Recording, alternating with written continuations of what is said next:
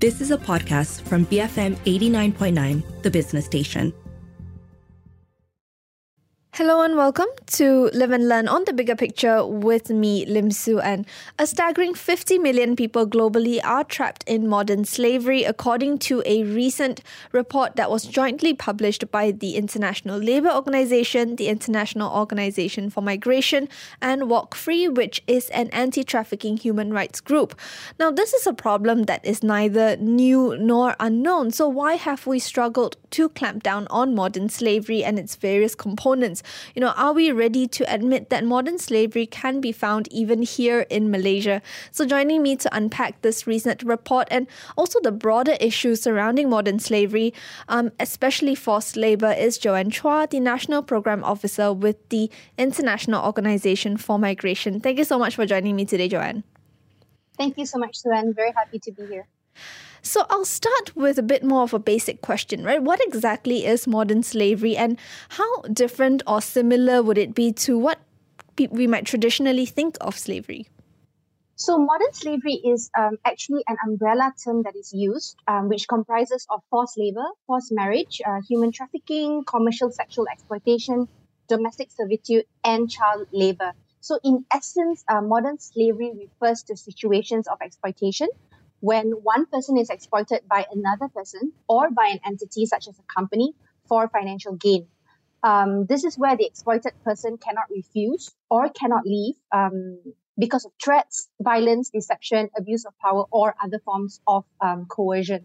So for the purposes of the 2021 Global Estimates, which is the report you referred to earlier, this report focuses on two practices of modern slavery: forced labor and forced marriage. So from the findings in the report itself, there are about 50 million people in situations of modern slavery on any given day, and that is about 1 in every 150 people in the world. That's quite a staggering number. I think especially when you break it down to 1 in 150, right? That means like every other person, well, not every other, but in a group of people that you meet on the street, one of them could be in a situation of forced labor. I want to bring up something a bit more recent that got a lot of people talking, which is the job scams that Malaysians have fallen for overseas, especially in the region. I think many of us were quite shocked to hear about those news that, Malaysians have fallen for such job scams. In one unfortunate case, there was the case of a young man who died in Thailand after falling for such a scam, and that was 23-year-old Goy Zen Feng. Do these cases fit under sort of that umbrella term of modern slavery? Sure. So this recent reports of Malaysians being trafficked into neighboring countries like Cambodia and Myanmar for job opportunities are actually very similar to other cases of modern slavery in Malaysia, in particular migrant workers who were trafficked into Malaysia or who are in situations of forced labor. So in the recent cases of Malaysians, these individuals, they were exploited as they were particularly vulnerable.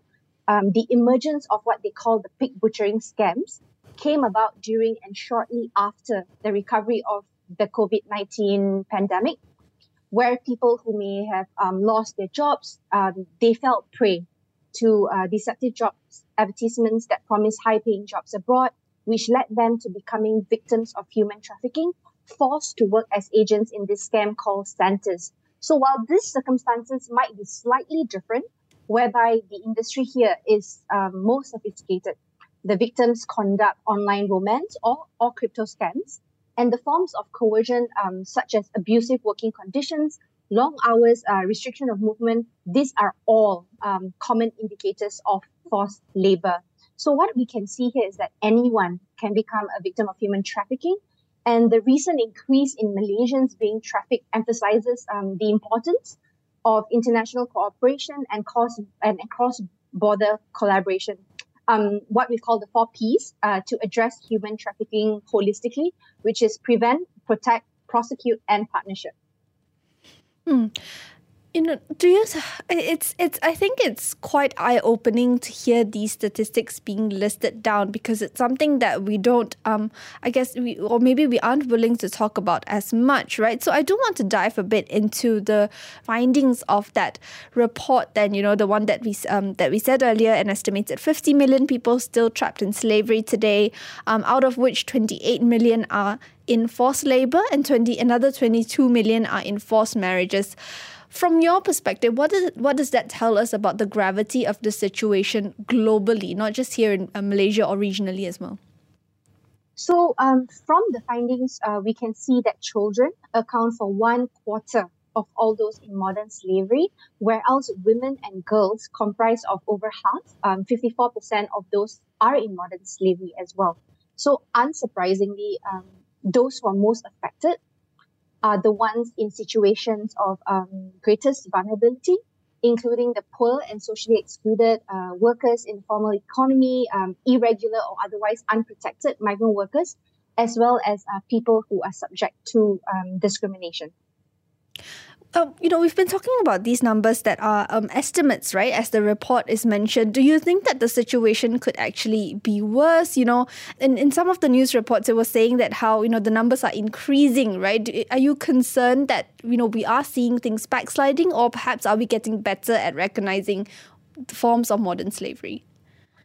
So to give you an example, to answer the question whether the situation is as bad as it is, Malaysia at the moment has approximately 1.2 million regular or registered migrant workers. However, a World Bank report from 2020, this is pre-pandemic, estimated that the number of undocumented workers is closer to 1.2 to 1.5 million. And this is based on remittances. But the reality is, when these workers fall off the grid, it is difficult to say what the true numbers are and which are likely to be higher. So as you mentioned, another key finding of the overall picture of modern slavery is that there has been an increase of 9.3 million people in situations of modern slavery since the last report, which was published 5 years ago in 2017. Mm-hmm. So as a comparison, that increase is the equivalent to 1/3 of the population of Malaysia. And just to bring the focus of the report's findings on forced labor, no region of the world is unaffected by forced labor. And in absolute terms, unfortunately, Asia and the Pacific is by far the largest. We are a host to more than half of the global total of victims of forced labor, which is 14.6 million. And this is followed by Europe and Central Asia, Africa, the Americas, and finally the Arab states.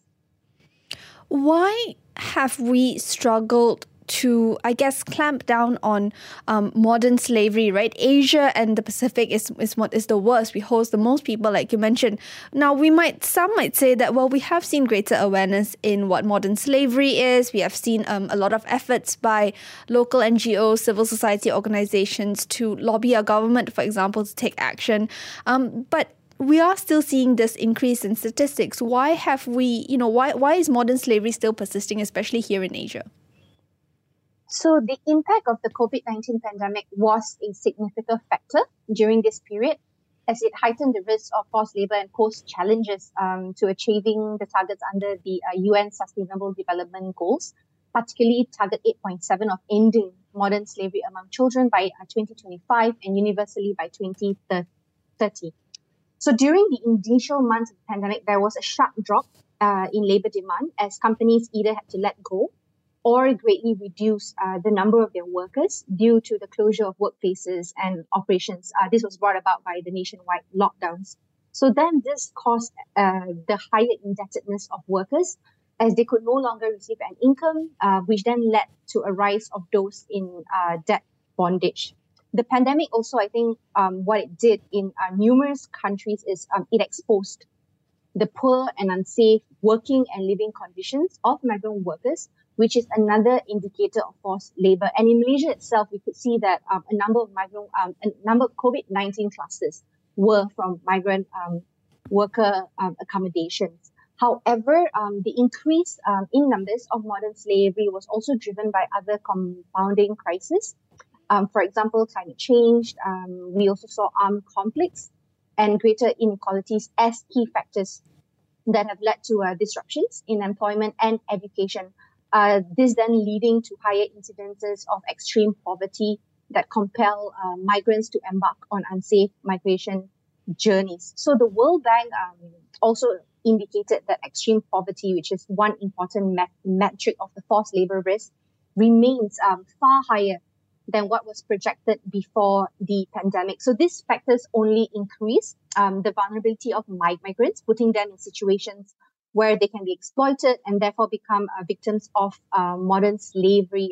What is important to note here is that for forced labor, it has increased both in absolute number and as a proportion of the population, meaning that the increase is not just due to population growth alone. I think that's even more concerning than just sort of an increase sort of with the population.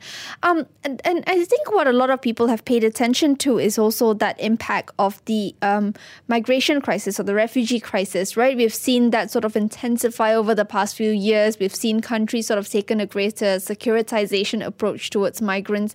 How concerned are you? I mean, you mentioned a bit about that, but maybe could you elaborate more on how that in particular is also fueling this situation? Sure. So migrant workers who are not protected by law or are unable to exercise their rights face a higher risk of forced labor than other workers. So the forced labor prevalence of adult migrant workers is more than 3 times higher than that of an adult non-migrant worker. So while migration has a largely positive impact at the individual, household, community and societal level, this figure makes clear that when migration is irregular or poorly governed, or where recruitment practices are unfair or unethical, then migration can create situations of vulnerability to forced labor. So if we sort of zoom into this a little bit, the higher prevalence of forced labor among migrant workers is strongly related to the challenges that migrant workers face, in which they may not have access or receive sufficient legal protections, or where, as I said, recruitment and employment practices are unfair or unethical. So forced labor can manifest itself in various ways. For example, the withholding of wages is the most common form of coercion experienced by 36% of those in forced labor. This is used by employers to force workers to remain in a job, as the workers fear that if they leave, then they have lost all the earnings that they have worked so hard for. The second most common, and which is a huge problem in Malaysia, is debt bondage, which is experienced by 1 in 5 people in forced labor, whereby a worker is coerced to work against their will in order to repay a debt owed either to the recruiter or the employer. So most migrant workers pay a recruitment fee in order to obtain employment here in Malaysia. In the assessments that have been conducted by IOM, the highest fees and costs paid by migrant workers in Malaysia are by migrant workers from Bangladesh, and they pay up to over 20,000 ringgit Malaysia.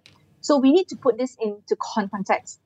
This is 20,000 ringgit for what is usually a minimum wage job, meaning that the migrant workers take years to repay this debt. And if we look at the other nationalities, Nepalis, for example, they pay on average up to 9,000 ringgit, and Indonesians, they pay up to 4,000 ringgit. So these are also very large sums when you take into account what job they are actually going into, which is usually minimum wage. All right. We'll go for a quick break now, Joanne, and when we come back, I do want to talk more about solutions as well as, I guess, our language surrounding modern slavery as well and how we talk about it.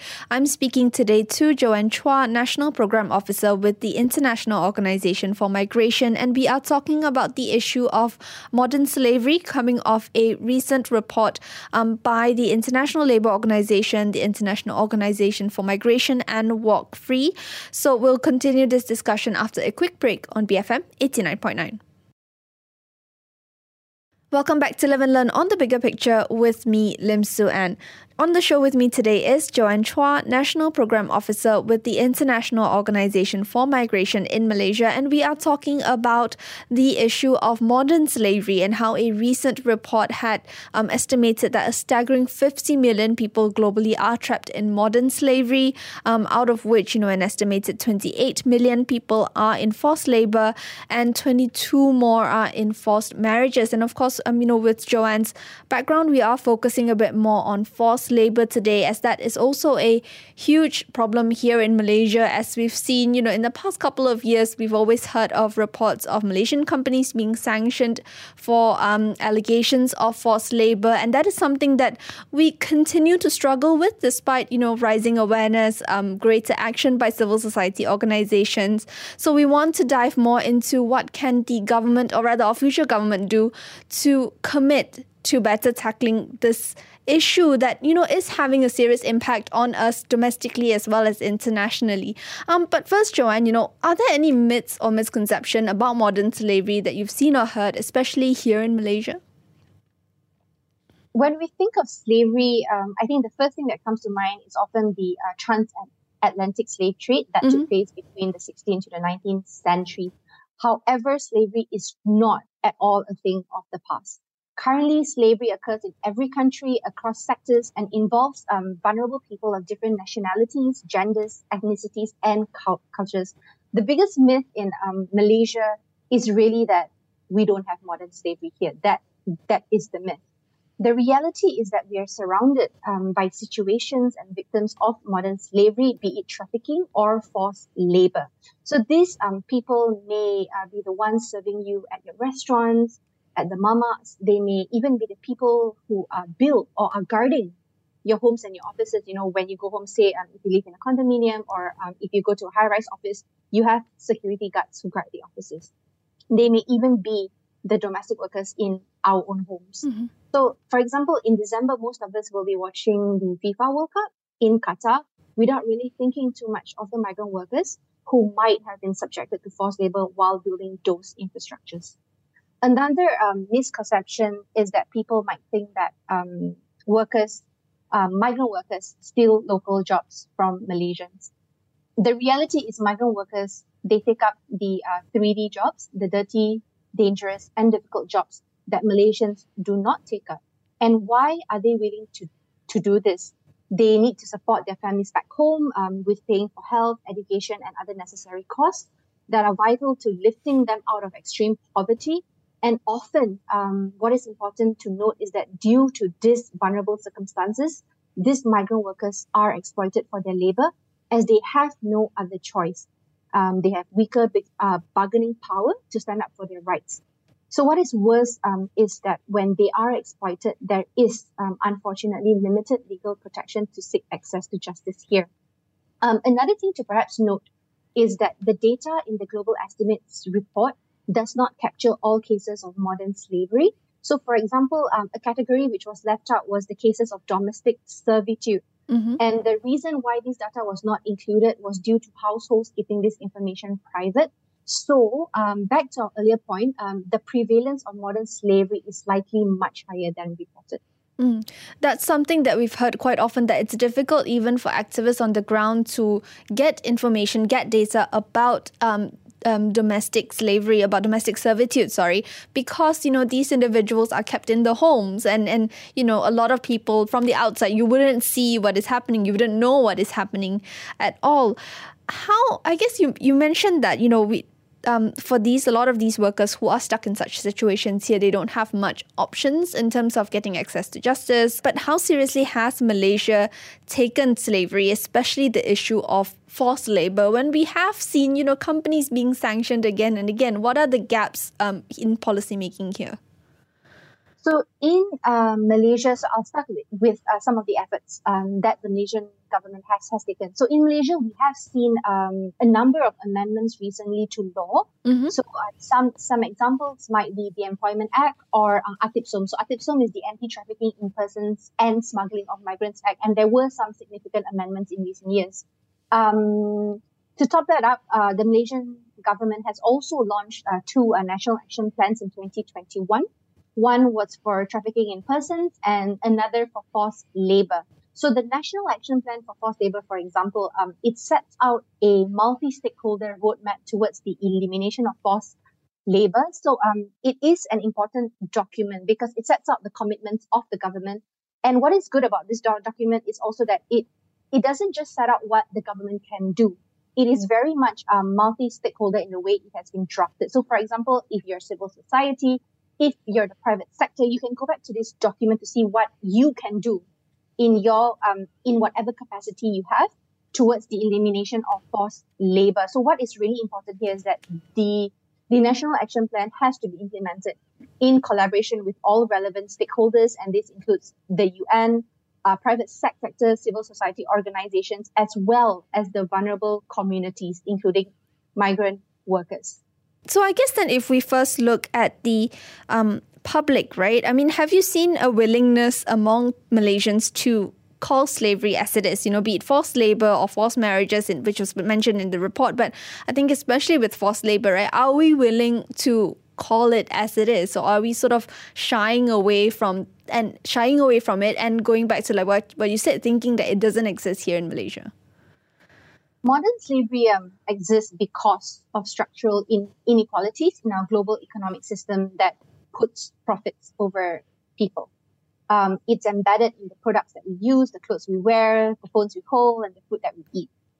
People do not question where these products come from, how they are made, or who made them, because it's convenient, right? We have these items, they are value for money. Mm-hmm. People might also not want to call out modern slavery as long as they can have these products in their hands and as long as they benefit. What we have seen is that businesses will react if buyers and consumers start questioning the unethical labor practices and hold them accountable. At the end of the day, migrant workers are essential to a productive economy, and their contribution to our country is invaluable. They must be afforded protection under our laws, recruited and employed actively, and not have to incur recruitment debt in order to secure a job. Like us, they must also have social protection and access to grievance mechanisms and justice. So most importantly, migrants need to be centered in policy solutions for safe, orderly, and regular migration. But just to take this back a step, Mm-hmm. so a simple place to start is really in our own homes. So, for example, a lot of Malaysians, they either have domestic workers or they come into contact with domestic workers. And some simple questions to ask are, for example, are you keeping their passports? Do you stop them from leaving the home? Are they expected to work at any or all hours of the day? You expect them to be awake before you're awake, but at the same time, you expect them to also do work after you've gone to sleep. Do they work from Mondays to Sundays with no days off? And if your answer is yes, then please note that these are all indicators of forced labor. And some of the more common forced labor risks that we have seen in Malaysia include deception, for example. So this is where a migrant worker, they may have been promised a certain salary or a job in the home country, but when they arrive in Malaysia, they find out that this is not true at all. He may have been told he was coming to work for a restaurant, but is then taken to a palm oil plantation for half the salary he was promised. So this is actually more common than you think. There's also restriction of movement, which I mentioned earlier. Some workers even have their passports confiscated by their employers so that they can't leave. Mm-hmm. And domestic workers, as we know, they're often not even allowed to leave their homes. So this also leads to isolation, which is common among domestic workers who are also not allowed to socialize, who have their mobile phones taken away if they have them. And, some of the other more common things we see, physical and sexual violence, intimidations and threats, the withholding of wages or unlawful salary deductions. We also see that migrant workers, very often, they work excessive overtime.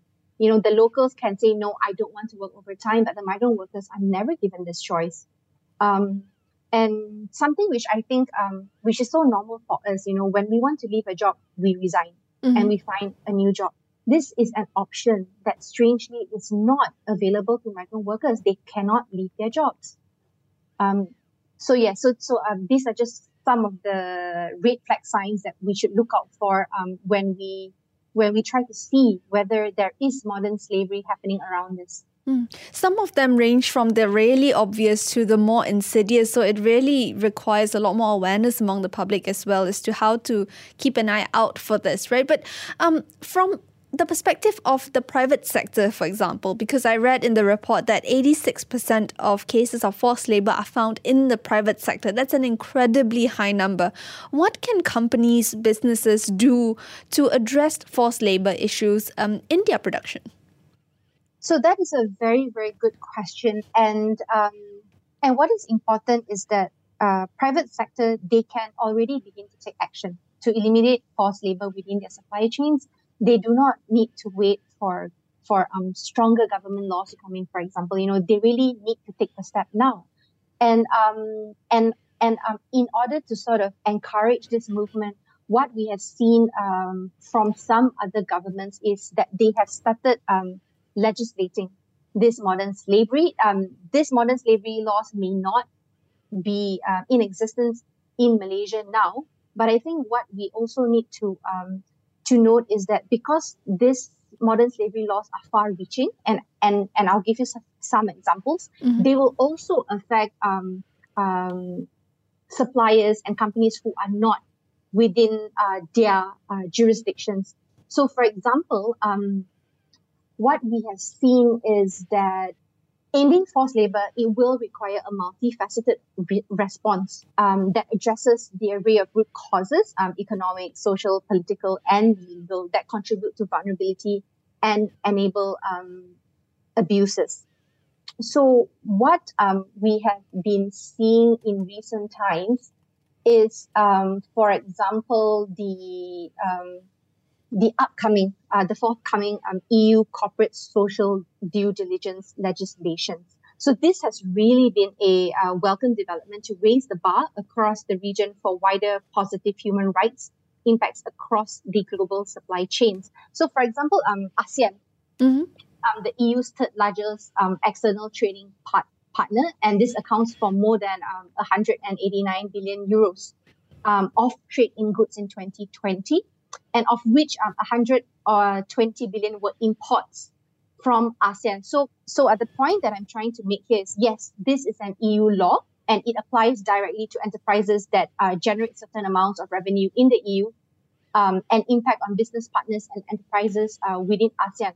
But what needs to be noted is that while this may have severe implications for international buyers, local Malaysian suppliers will likely also be facing increased scrutiny and oversight in order for their buyers overseas to meet the relevant international human rights standards, including on labor migration. So, like I said, we can't just wait for the laws to come up here.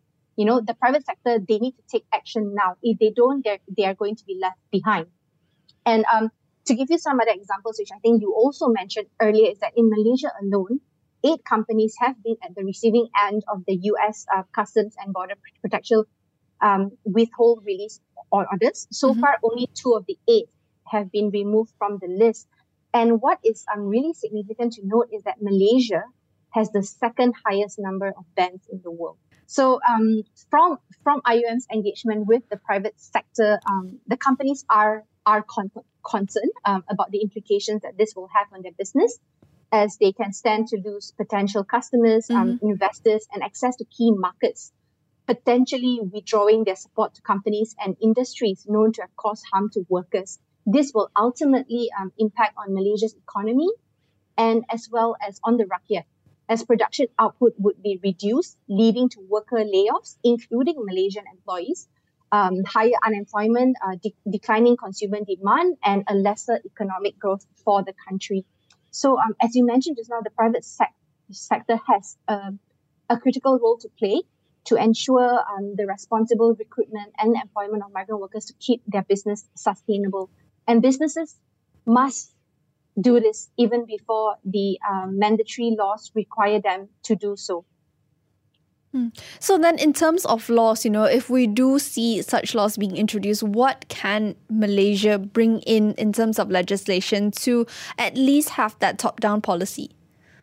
So another common sort of sentiment we have seen among the international buyers and also the local suppliers is the need to bridge the gap between Malaysian laws and international standards. Because currently the companies, they face this challenge whereby, their buyer in America says, okay, you have to follow the ILO standards, for example.